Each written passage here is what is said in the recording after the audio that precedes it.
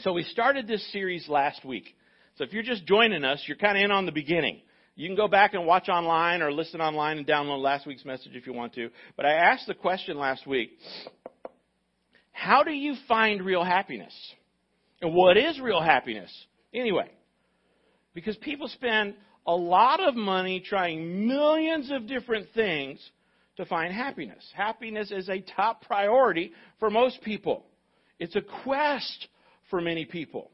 Yet few people find real happiness. It seems to have an elusiveness to it. There's so many opinions. Just jump on your social media and you'll find opinions galore on so many paths to happiness. Do all of those paths lead to happiness and blessing? Do any of them lead there? And we asked the other question of what is a blessing anyway? How do you define blessing? Would we even know that it was a blessing if a blessing walked up and kind of smacked us in the face? If we pray for God to bless someone, or like we did 2 weeks ago, God bless America, how do we know if that has even happened or not if we don't know what a blessing is? I told you last week, so because I'm repeating it, this is 3 Greek words in a row. Don't start asking for this all the time, okay? I told you last week that in the Bible, in the New Testament, the word bless is, in the Greek, is makaros. And I bring that up only because makaros is also the same Greek word that's translated for happy. Blessing and happy in Greek, both the same word. They mean the same thing. In other words, to be blessed is to be happy. To have a blessing is to have happiness in your life. So when Jesus says, we're going to look at it. When Jesus says, you're blessed if you do this, what he's saying is, you'll be happy if you do this. So today as we continue our series from Jesus' the most famous sermon he ever taught, it's called the Sermon on the Mount. This sermon was so impactful that Jesus' disciples and his followers, they took notes. I'm going to ask you to grab your pen, click it, get the spiritual clicking going on it, and I'm going to ask you to take notes, just like they did. They wrote down what Jesus said, and then they copied it and shared it, and they told 2 friends, and they told 2 friends, and so on and so on. And then now we're 2,000 years later, I'm going to share with you the 8 things that Jesus said, as we study the Beatitudes, the 8 things that Jesus said, this is what will bless your life, or is what will make you happy. I want God to bless your life. Let me just go on record. As your pastor, I really want God to bless your life. I want you to be happy. I want God to bless your relationships. I want Him to bless your teenagers. Oh, do I want to bless your teenagers. I want Him to bless your finances. I want Him to bless your career. I want God to bless your marriages. I want God to bless your health. I want God to bless your future. I pray for you. I'm pulling for you. I believe in you. I want God to bless you, and I want you to be happy. And as we study Scripture, what we find is the problem isn't with God. Let me just let you know. All through Scripture, none of the problems are with God.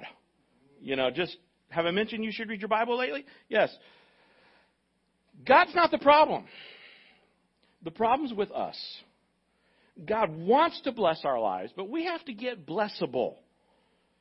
A lot of us don't live in ways that God can bless or that God will choose to bless. God isn't going to bless sin. God isn't going to bless arrogance. God isn't going to bless pride. We talked about that a few weeks ago. God isn't going to bless indifference. God isn't going to bless selfishness.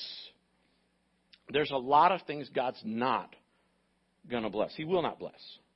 So when Jesus starts this very famous sermon, the first thing he starts with, we're going to learn the 8 conditions for happiness, the 8 conditions for God's blessing. The fact of life is that life is tough. Everybody agree with that? That even in the first world, even in a country as great with as many freedoms that we live in, we celebrated a few weeks ago our independence. Even though on the world standards as an American, you got it made. The reality is life is tough for everyone. Life is hard. Life is difficult. And it's because ever since the garden, ever since Adam's sin, this world has been broken. And everything in the planet is broken. Nothing works perfectly. I've told you this many, many times. Your body doesn't work perfectly. Wait till you're my age. You'll know your body doesn't work perfectly. The weather doesn't work perfectly. The economy doesn't work perfectly. No relationship works perfectly. Marriage doesn't work perfectly. By the time you're back from your honeymoon, you realize that, right? Life is full of losses. Life is full of diseases. We have diseases. We have defeats. We have disappointments. Folks, this is not heaven. Turn to the person on both sides. You say, this is not heaven. Okay? I said it's paradise. You know, paradise with a whole lot of humidity and a whole lot of bugs. That's what we call paradise. But even here, this is not heaven. That's why we pray. Thy will be done on earth as it is. Oh, y'all know that one. Because in heaven there are no diseases and there are no defeats and there are no disappointments. But on earth, nothing works perfectly all the time. We have trials and we have tribulations. We have sorrow and we have suffering and we have diseases and disappointments and we have defeats. So how do we rise above the inevitable losses in our life? How do we rise above them? Today, we come to this second beatitude. Often I will share this at funerals. Matthew 5:4. God blesses those who mourn, for they will be comforted. So in the 8 ways to be blessed by God, the second way, this seems crazy, this seems ludicrous when you think about it. It seems just so upside down. It's almost irrational, unnormal. Because Jesus says, one of the top 8 ways, the second way to be blessed is to mourn. Now, what does he mean by that? In other words, the way to be happy is to be sad? It's like, Pastor Jerry, I don't understand what Jesus means. That seems like a great reversal. What does he mean by this? God blesses those who mourn. That's what we're going to look at today. How God blesses a broken heart. How to handle the losses of life. Now, I don't know what you're going through right now. Some of you are so good at hiding it. You put on the happy Jesus face and you come in with your Z88 music playing and we just think you have a perfect life till we get on Facebook and then we realize, that's photoshopped, you know. I don't know what you're going through. Some of you, though, I know are going through a difficult time. Maybe you came to the service today and your heart has just been churning inside. You got conflicts. You got chaos at your house. It's like, when are the kids going back to school? You're already done with summer in your mind. Or maybe you're coming today and you had a bad health report. You got to go get tests. Or you've had tests and you got the call. Maybe you came in today and you got laid off. Or the pandemic took your whole career out or your whole company out. Maybe you're here today and, to be honest, if you're real honest, you'd say, yeah, I just had a knockdown, drag out. I had a big fight with whoever, your boyfriend or your girlfriend or your husband or your wife. Shouldn't be both. You didn't have a wife and a girlfriend. You know, we've talked about that. Okay, so it's one, either or. I'm not concluding those. All right. Someone said, well, my wife is my girlfriend. I guess that's okay. Maybe the money isn't there where you need it. Maybe you're under tension and you're under stress. There are so many people who are at the breaking point. Let me just tell you, there is an epidemic of anxiety like never before in our young people. They're all dealing with, and you parents, you're dealing with it because you're coming to me and saying, you know, my kids have anxiety. They're coming apart. You know, more kids failed last year than ever before. Go figure, because they're doing it on Zoom. If I had Zoom in high school, I'd have flunked too. Okay, I didn't do my homework when they gave me time and made me watch me do it. We didn't have phones for distraction. So I get it. Life is hard. Maybe you've suffered a loss. Just at a funeral yesterday. Great saint, 83-year-old, loved Jesus. Man, I love doing those kind of funerals. They're fun, but not every funeral is fun. The last one, I lost a good friend of mine. Stood right here, bawled like a baby. Maybe you've had something that's caused you grief. Today I want to look at how does God heal a broken heart, because we've all had our hearts broken, and yours may be breaking right now, or maybe it was broken but it hasn't healed yet. Because this is the second beatitude. Jesus says, God blesses those who mourn. How does God comfort me when I grieve? In the Bible, I want to give us 6 ways that God blesses a broken heart from the Bible. And I want you to jot these down. If you don't need them today, I'm happy for you. I'm really happy. But you'll need them soon. And if you don't need them today, I'm really happy for you. But there are people in your life that need these right now. And you can help. So I want you to jot this down. The first way that God heals a broken heart, number 1, is God draws us close to Him. Will you fill that in? God draws that close to Him. One of my favorite verses, in fact, it's for sure my favorite verse in the Old Testament. It's from my favorite Psalm, Psalm 34, and my favorite verse in my favorite Psalm. Kristen, my daughter, already quoted it. She knows it's my favorite verse. Psalm 34:18 says, the Lord is close to the brokenhearted. He rescues those who are crushed in spirit. Man, if your spirit has ever been crushed, God wants to rescue you. When we are grieving, oftentimes we feel like God is, like Bette Midler used to sing, somewhere off in the distance. Bad theology. God is not off in the distance. God says, no, I'm not a million miles away. When you're hurting, when you're crushed in spirit, when you're brokenhearted, what does it say? The Lord is close to the brokenhearted. He's never been closer than when you are brokenhearted. What you feel and what's real are not the same thing. In fact, what's real, you don't always feel. And what you feel often is not real. Not everything you feel is real. The Bible says that God is close to the brokenhearted, whether you feel it or not. The brokenhearted person, they don't feel like God is right there. That's why He's reminding us.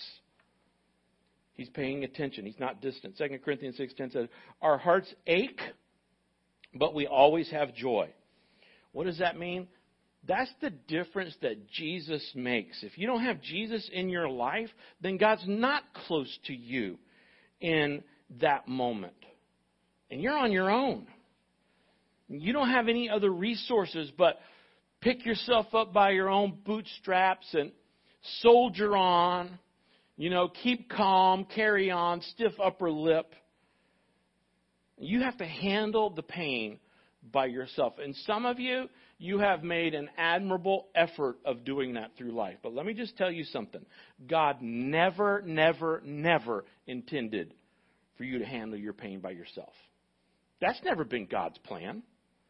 First, the Bible says that God draws us close to Him. The second thing, I want you to write this down. God grieves with us. That's how He heals a broken heart. God is close to us. He puts His arm around us, and He grieves with us. He doesn't say you shouldn't feel that way. He doesn't say suck it up. He doesn't say get control of your emotions, young man. Nope. God grieves with us. In fact, the reason we have the ability to grieve is because we are made in God's image. And the Bible tells us that God grieves. The Bible tells us that God weeps. God, when He sees how we treat each other in our sin, He weeps. When He sees when He sees wars that destroy each people and the planet being destroyed, God grieves, God weeps. And we're made in the image of God, His image. And the Bible says that God weeps with us. In other words, God is a suffering God. He's a sympathetic God. He's not standing off on the sidelines. He's right next to us, and He suffers with us. Isaiah 53:3 says, and Isaiah is writing about Jesus here. This is a verse on prophesying of the Messiah. He says, he was despised and rejected, a man of sorrows. Have you ever seen that verse? Have you ever realized that Jesus was a man of sorrows? It says he was acquainted with deepest grief. So when you come to Jesus with your hurts, it's not like he says, I'm so sorry, I don't have any idea what you're talking about. When your heart is breaking and you're in pain, it's not like Jesus is going, man, I just don't get that. I just don't understand that. Just buck up. Put on a happy face. No, Jesus, it says, was a man of sorrows, and it says that he was acquainted with grief. Best example of this, for those of you who read your Bible, I keep mentioning that, John chapter 11, when Jesus' friend Lazarus died, when Jesus saw the grief on Lazarus' sisters, Mary and Martha's face, in John 11:35, the shortest verse in the Bible, by the way, it says in John 11:35-36, then Jesus wept. The people who were standing nearby said, see how much he loved him. Circle the word loved. You see, grief and love go together. It's actually evidence of love. The more you love, the more you're going to grieve about things. If you're callous, if you're cynical, if you're apathetic, if you don't care, it's because you don't have any love in your life. If you don't care what happens to anybody else, you don't care what happens to your neighbor, you don't care what happens down the street, because you don't have any love for them. You don't care the consequences. There's a tragedy next door. The more you love God with all your heart, soul, and mind, and love your neighbor as yourself. The more you love, the more you're going to grieve and understand grief. We have a God who sympathizes. We have a God who understands, who knows us. The Bible says that Jesus started crying. Jesus cried.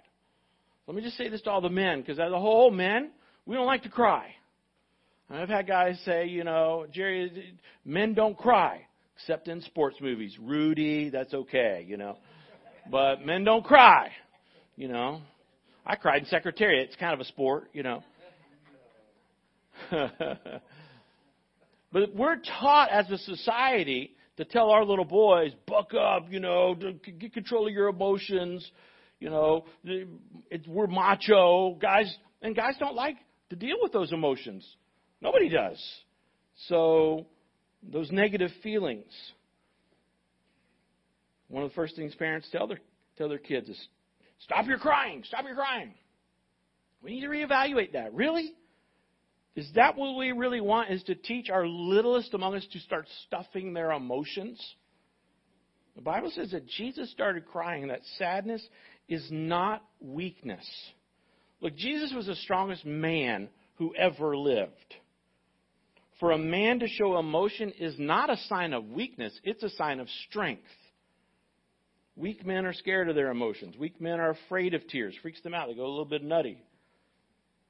Scares them. When you're a strong man, you're able to express. You're not afraid of emotion. You're not afraid to show it. Now, I know some of you say, well, we just didn't cry in my family growing up. Well, you're in a different family now. You're in God's family. And God weeps, and Jesus cried. So it's okay when you're grieving. Jesus was the strongest man who ever lived. So never be embarrassed. Never be embarrassed by tears. So the first two ways that God's blessing, how he takes a broken heart and he blesses it, is he draws us close to him first, and then, number two, he says, I'm going to feel it with you. So that pain that you feel in that separation, God feels it too. That pain that you feel in loneliness, God feels it too. That pain that you feel in rejection, God feels it too. That pain that you feel in embarrassment or disgrace or failure, God feels it too. He's with you and he's feeling it with you. Third thing that God does in blessing our broken hearts, God gives us a church family for support. You're in a new family when you're in the family of God. When God adopts you through the cross into his family and you become a child of God, he puts you in a church family. God never meant for you to go through life on your own. God says, I didn't intend for you to go through the hard times of life. I didn't intend for you to go through grief on your own, all by yourself. If you're trying to carry your load all by yourself, you're carrying a load that God never intended for you to carry. In fact, I could say it this way. If you're trying to carry it all yourself, you're not in God's will. God wants you to allow people to help. And if you're saying, well, I'm not going to tell anybody, I'm going to keep this a secret, I'm just going to keep this to myself, well, you're breaking one of the promises of God's Word. Because God says we're meant to grieve in community. Healing comes in groups. Healing comes in the church. Healing comes in community because, like the cup says, we're better together. We're not meant to carry it on our own. Romans 12, this is verse 5, verse 10, and verse 15. You should read this in context. Don't let a pastor just pull 3 verses out and just read them to you. You should go back and read all of Romans 12. We talk about Romans 12 so much, you probably should memorize that whole chapter. Have I mentioned you should read your Bible? Romans 12, 5, 10, and 15. We are many parts of one body, and we all belong to each other. Love each other with genuine affection, and take delight in honoring each other. Verse 15. Be happy with those who are happy, and weep with those who weep. In Christ, we form one body. That's the church. The church is the family of God, the body of Christ. And the Bible says that each member belongs to all the other members. We are brothers and sisters in Christ. I actually grew up in a church where they called each other brother and sister. Brother Freddie was my pastor. We called him Brother Freddie. Now, some of you joke around and call me Brother Jerry. That's a little creepy nowadays, okay? But it's biblical, okay? So if that's how you want to do it, you can call me Brother Jerry, I guess. I'll handle it. Just Jerry's fine, you know. But it's biblical because we are brothers and sisters in Christ. We are part of God's family. And it says that we're to be devoted to each other as a loving family. How are we devoted? Well, we sympathize with each other. That means when you have a victory, I shouldn't be jealous of that victory. I should be cheering you on. I should be excited that you got that promotion, that you got a victory in your life. I should celebrate your success. And when you have a defeat, I shouldn't gloat over that. I shouldn't be like, I should mourn with those who mourn and celebrate with those who celebrate. The Bible says that God gives us a church family for support. And we're to rejoice with those who rejoice and mourn with those who mourn. Let me give you a couple suggestions, because right now you're in one of 2 places. You're either in pain yourself and you need comfort, or you're not in pain right now and you need to be comforting those who are in pain. One of those 2 things. You either need comfort or you need to be the comforter. Either way, this is a message for all of us to be using. If you're not in major pain right now, you're like, things are okay. I'm all right now. Then you should be asking, how can I follow what Jesus is telling me to do and comfort those in pain around me? First thing you got to be aware. You got to be aware they're in pain. There are people in pain right now, probably on your row. If there's nobody in pain on your row, because you're the only one on your row, then there's somebody in pain in the row in front of you or somebody in the pain in the row behind you.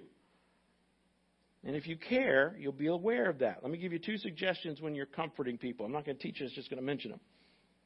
When people are going through a loss, there's 2 things that we've got to remember. Whether it's financial loss, a physical loss, health loss, loss of a loved one. First of all, never minimize the other person's pain. Never minimize the other person's pain. If you're going to try to one-up them on pain, like, well, you broke your toe, but man, I broke my ankle. Well, you had it, but you just don't understand. Don't minimize another person's pain, and don't rush people. Don't rush people. So you show grace. What I mean by rushing people is, sometimes we have a feeling of, we want people, we don't like to see people in pain. So we want them to hurry up and get through it. So it's like, get over it. Aren't you over it yet? You don't get through the griefs of life. You don't get through, you don't get over a broken heart. You get through it. You don't get over the griefs of life. You get through them. So God gives us a family, and we're not to minimize people's pain, and we're not to rush them through it. The 4th way that God blesses a broken heart, okay, He gives us His own presence. He grieves with us. He gives us a church family. And number 4, God uses grief. God uses a broken heart to help us grow. Will you fill that in? To help us grow. God uses pain in our life to help us grow, and He uses it in 3 ways. First thing God does is He uses pain to get my attention. Sometimes that's the only way God can get our attention. We're so busy. We're so tired. We've got so many things going on that sometimes God allows pain in our life to get our attention. C.S. Lewis, one of his famous quotes is, God whispers to us in our pleasure, but He shouts to us in our pain. Pain is like God's megaphone. Like, hello! It's like, whoa, yeah. You see, we rarely change when we see the light. We change when we feel the heat. So sometimes it takes a painful experience to get us to change our ways. That's straight out of the Bible. So God uses grief to help us grow by getting our attention. Then God uses pain to bring good out of bad. One of the verses I quote the most in a given year is Romans 8:28, quoted at least 50 times a year. That's almost every week. Romans 8:28 says, we know. You should circle know. Not we think, not we hope, not we guess. No, it says we know that God causes everything, not some things, not most things, not just the good things. We know that God causes everything to work together for the good of those who love God and are called according to His purpose for them. God's kids. This isn't a verse for everybody, but if you love God, you're one of His children, and you are called according to His purpose, then we know that God uses everything to work together for your good. Always. So it's an opportunity when we go through grief, when we go through pain, when we have a broken heart, to grow in our character. Every time you go through pain, you can't control all the pain in your life. Some of you may have chronic pain. You're in pain every day. And it may be with you for years and years and years. And you can't always control that, but you can decide whether that pain is going to make you bitter or better. Whether it's going to be a stepping stone or a stumbling block to you and those around you. So God brings good out of bad. And then number 3, God uses pain to prepare me for eternity. God uses pain. He uses pain to get my attention. He uses pain to bring good out of bad. And He uses pain to prepare me for eternity. 2 Corinthians 4:17 and 18 says, for our present troubles are small and won't last very long. What troubles? Whatever pain you're going through right now is a present trouble. The sickness, the sadness, the suffering, the lack, the loss, the pain, the pressure, the problem, whatever you're going through. These troubles are getting us ready for eternal glory. Yet they produce for us a glory that vastly outweighs them and will last forever. So we don't look at the troubles we can see now. Rather, we fix our gaze, we refocus, we fix our gaze on things that cannot be seen. For the things that we see now will soon be gone. But the things we cannot see will last forever. You've heard me say this before. You're not taking your car to heaven. You're not taking your house to heaven. Jesus is building you a new house. You're not taking your stuff to heaven. You're not taking your clothes to heaven. You're certainly not taking your career to heaven. But you are taking your character. And that's why God is a lot more interested in building your character, in character development, than He is in comfort. We're interested in comfort because, let's face it, we would all like life to be easy. But remember I told you this isn't heaven? So God says, no. I'm not going to make your life for 70, 80, 90, 100 years easy. That's not His goal. God's goal is not an easy life. That may be news to you. God's goal is Christ-like character in all of us. Because character is going to last for trillions and trillions of years. This is the get ready stage. This is the learning stage. This is the warm-up act. We're all in preschool. Many of us, we whine like we're in preschool. Why me? Why me? Just look around. It looks like preschool most of the time. These present troubles we're going through, whatever your problems and troubles, whatever the pandemic, whatever the economy, whatever the relationship, these present troubles are getting us ready for eternal glory. That is a comfort to know that. When we don't see any purpose in the pain that we're in, we end up giving up. When the pain is unceasing, I've been in ICU with people that have been in so much pain, they wanted to die. And a human being can only take so much pain. And it's not like it's a lot. And you just feel so, you've been there, some of you, you've been with people and you said, Lord, please just let them go because they're in so much pain. But when the pain never stops and the pain keeps going on, we need to know there's a purpose for us to keep going. What is God doing? Well, first, He's trying to get my attention. Second, He's trying to bring good out of bad. Third, He's preparing my character for heaven, teaching me to trust Him in spite of the pain. My grace is sufficient for you. And He's given me an opportunity to grow in Christ's likeness. Because things that are seen, everything we see, isn't going to last forever. But our character and things that are unseen will. All right, I got to keep going. Number 5. The fifth way that God blesses, the fifth way that God heals, the fifth way that God makes us happy when we're mourning, God gives us the hope of heaven. God gives us the hope of heaven. This life is not all there is. It's just a warm-up act, like I was saying. We have so much more to live for. And the amount of time you're going to spend on earth is relatively small compared to eternity. You know, there's a lot of ways to illustrate this. The best illustration that I've heard recently is from the study we did on real heaven. Chip Ingram talked about, quoting someone else, I don't remember who it was, it might have been Augustine, and he said it was like if you took a string and ran it all the way out to the edge of the solar system to Pluto, and you put one little dot on the string. The dot on the string that runs from here to Pluto, the dot on the string represents the 90, the 80, the 90, the 100 years that you live here on earth. And it's just like, we can't get it. We just can't comprehend that. There's nothing that can illustrate for us that for millions and millions and billions and billions and trillions of years to infinity and beyond, to quote that great theologian Buzz Lightyear, it's hard for us to get. We don't understand because today's problems seem so overwhelming. I mean, Jerry, you're talking about eternity, man. I'm just trying to get through the weekend. I'm just trying to get through the quarantine. I'm just trying to get through the summer. And I want to tell you, that's why we have to refocus. Because you realize, if this was all we had, if we had no hope for heaven, I would be in such despair. Because there's just too much bad in the world. There are too many rapes.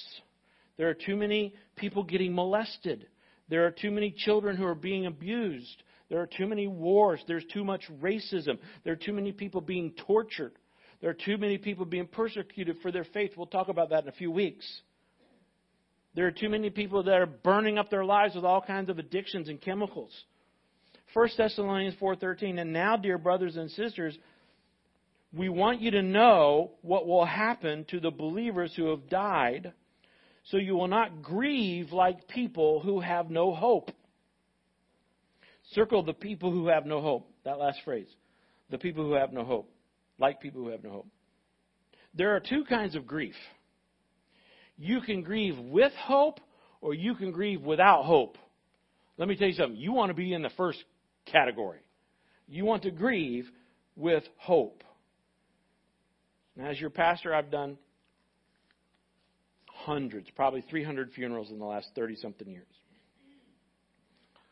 Great funeral yesterday. It wasn't like this, but I have done funerals where I've stood in front of people, or I've stood at the bedside of people in ICU as they've taken their last breath dozens of times.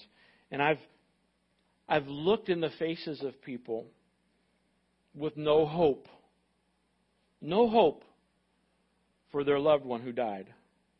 And I've seen the terror in their face, the despair, the anguish. I tell you, it is a test of your faith. The test of your faith, the test of your worldview, the test of your belief system is not measured by your success or the parties of life. The test of your worldview is how you handle the failures. The test of your belief system is how you handle the funerals of life. And how you handle the death. That's the acid test. The Bible says we have a hope. No matter how bad it gets, no matter what we go through, no matter how long it lasts, we have a hope. Buddy, this isn't all. We have so much more to look forward to. What is our hope? Revelation 21:4. All the way, this is the second to last chapter of the whole Bible. It says, He, God, will wipe away every tear from their eyes, and there will be no more death, or sorrow, or crying, or pain. All these things are gone forever. I'm looking forward to that day so much. One day God's going to wipe away every tear. One day there's going to be no more death. There's going to be no more suffering. There's going to be no more mourning. There's going to be no more sorrow. You know, the older I get, the more people I know who have passed away and are now with Jesus in heaven. It's like more and more and more and more and more people that I know who are there. And it gives me a longing and a hope that I'm going to be there someday. I'm not ready to go today. I mean, I'm ready to go today. I'm not wanting to go today. Are you ready to go but not wanting to go? That's where I am. You got to be ready and packed, ready to go. Blessed are those who mourn, for they will be comforted. That's one of the 6 hopes. Finally, the last one. And this is probably the one that we can apply most. God uses our pain to help others. God uses my pain to help other people. There is a purpose in your pain. You think, where was God when I was abused? Where was God when she left me? Where was God when he did this? Where was God? Where was God? God, because he's close to the brokenhearted, was right there with you, and he felt your pain. And he's going to use that to bring good out of bad. And he's going to refocus you and say, no matter how bad it is, we have a hope in another direction. And God wants to use your pain to help others. There's a purpose in your pain. God doesn't want to waste a hurt. God doesn't waste hurt. We waste hurt sometimes because we're not willing to use our hurts, our pain, to help others. But God wants to use your pain to help other people. Who better to help a mom with a special needs child than another mom with a special needs child? Who better to help someone who's lost a son or a daughter in war than someone who's lost a son or daughter in war? Who better to help someone who's lost a limb than someone who's lost a limb? Who better to help someone who's had an addiction than someone who's walked that path and had an addiction? Who better to help someone who's had a marriage failure or a molestation or an abuse or any of the other evils in the world? We've all lived through them. Who better to help than someone who's been down that path too? So God doesn't want you to waste your hurt or your pain. He wants you to, it's redemptive. He wants you to use that hurt to help other people and redirect your focus. 2 Corinthians 1:4 says he comforts us in all our troubles so we can comfort others. When they're troubled, we'll be able to give them the same comfort God has given us. The reason why God comforts those who hurt, those who mourn, is so we can help others. So listen very closely. Your greatest ministry will come out of your deepest hurt, your deepest ministry. God wants to turn your misery into ministry. Because you can relate. You can say to that person, been there, done that. You know, whatever your story is. You know, my parents were abusive too. Or my parents abandoned me too. Or my first marriage crumbled too. Or my kid, was on drugs too. Or whatever it is that you've been through. I had a failure in that area too. Your greatest ministry will come out of your deepest hurt. We think the world is impressed by our success, our prosperity, our popularity. The world is actually impressed by our response to adversity. They want to see if you're a real Christian who really turns to Jesus and relies on God to get you through the tough times of life. And then, oh man, that's real. I don't have that. We think our success gives us credibility as a witness. God says, no. It's not your success, it's your suffering that gives you credibility. And God wants us to take the deepest of hurts and let Him heal us. Let Him comfort us. Let Him heal our broken heart so that we can then be used to help others. And let me tell you, He can redeem that hurt if you'll let Him. So the bottom line, I'll say it again, we're in a broken world. Nothing works perfectly in this world.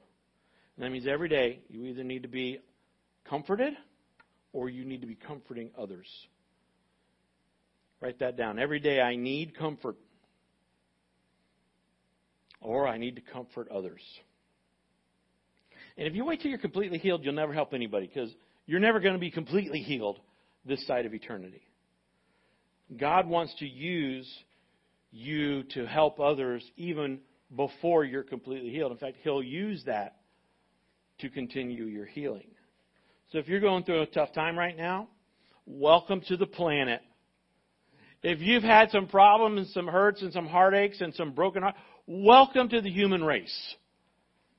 Let me be the first one to just welcome you to God's family. You're normal. It's okay. It's what you do with that. Do you run from God or run to God? Do you allow God to heal that broken heart or do you harden that heart? That's what the body of Christ, that's what the family of God, that's what we're supposed to do. We want to help you carry those burdens. Let God heal you through the arms of His family. Don't carry this on your own. Turn to Him. Turn to your church family. Let God use you to comfort and encourage others. Let's pray. Heavenly Father, thank you so much for seeing us. We know that you see what breaks our hearts. You see what keeps us up at night. What we worry about when everyone else is sleeping. You see those places in our heart that hurt so much. We feel hopeless. We feel helpless. God, we know you comfort all who mourn.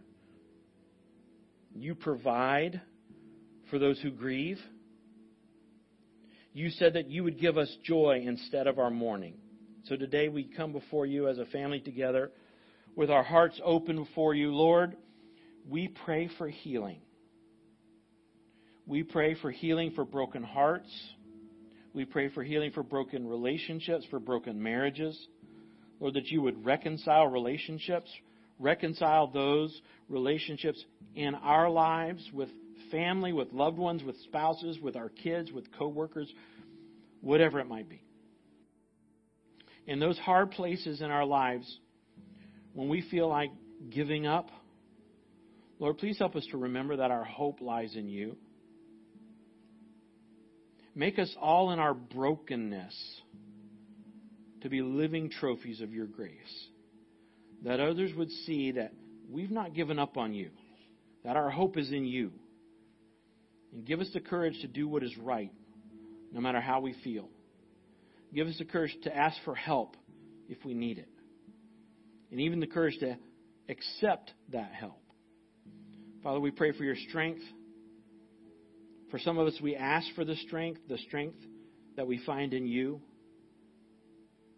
We don't ask for strength for tomorrow, because tomorrow's not promised, but we ask that you'll give us enough strength moment by moment, day by day, today. Give us the strength to face our pain, knowing that whatever we're going through, you're going through it with us. We're not alone. And Father, we pray that you would redeem our pain and bring purpose out of it.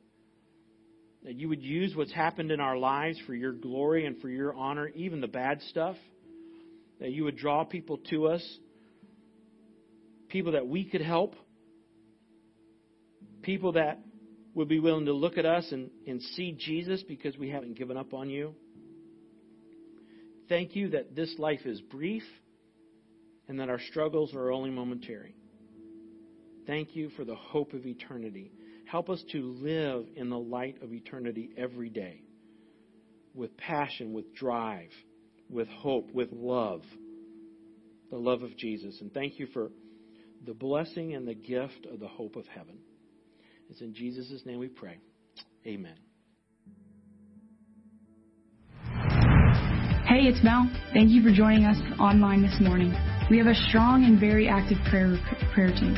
Let us know how we can be praying for you by going online to seminolechurch.com/prayer. We're more than halfway through the summer vacation now, so if the kids are getting bored, be sure to check out our summer calendar of events online at seminolechurch.com. You'll find information about Fun Fridays and all the activities planned for Power Up, Wildfire, and Limitless. Enjoy the rest of your weekend. See ya.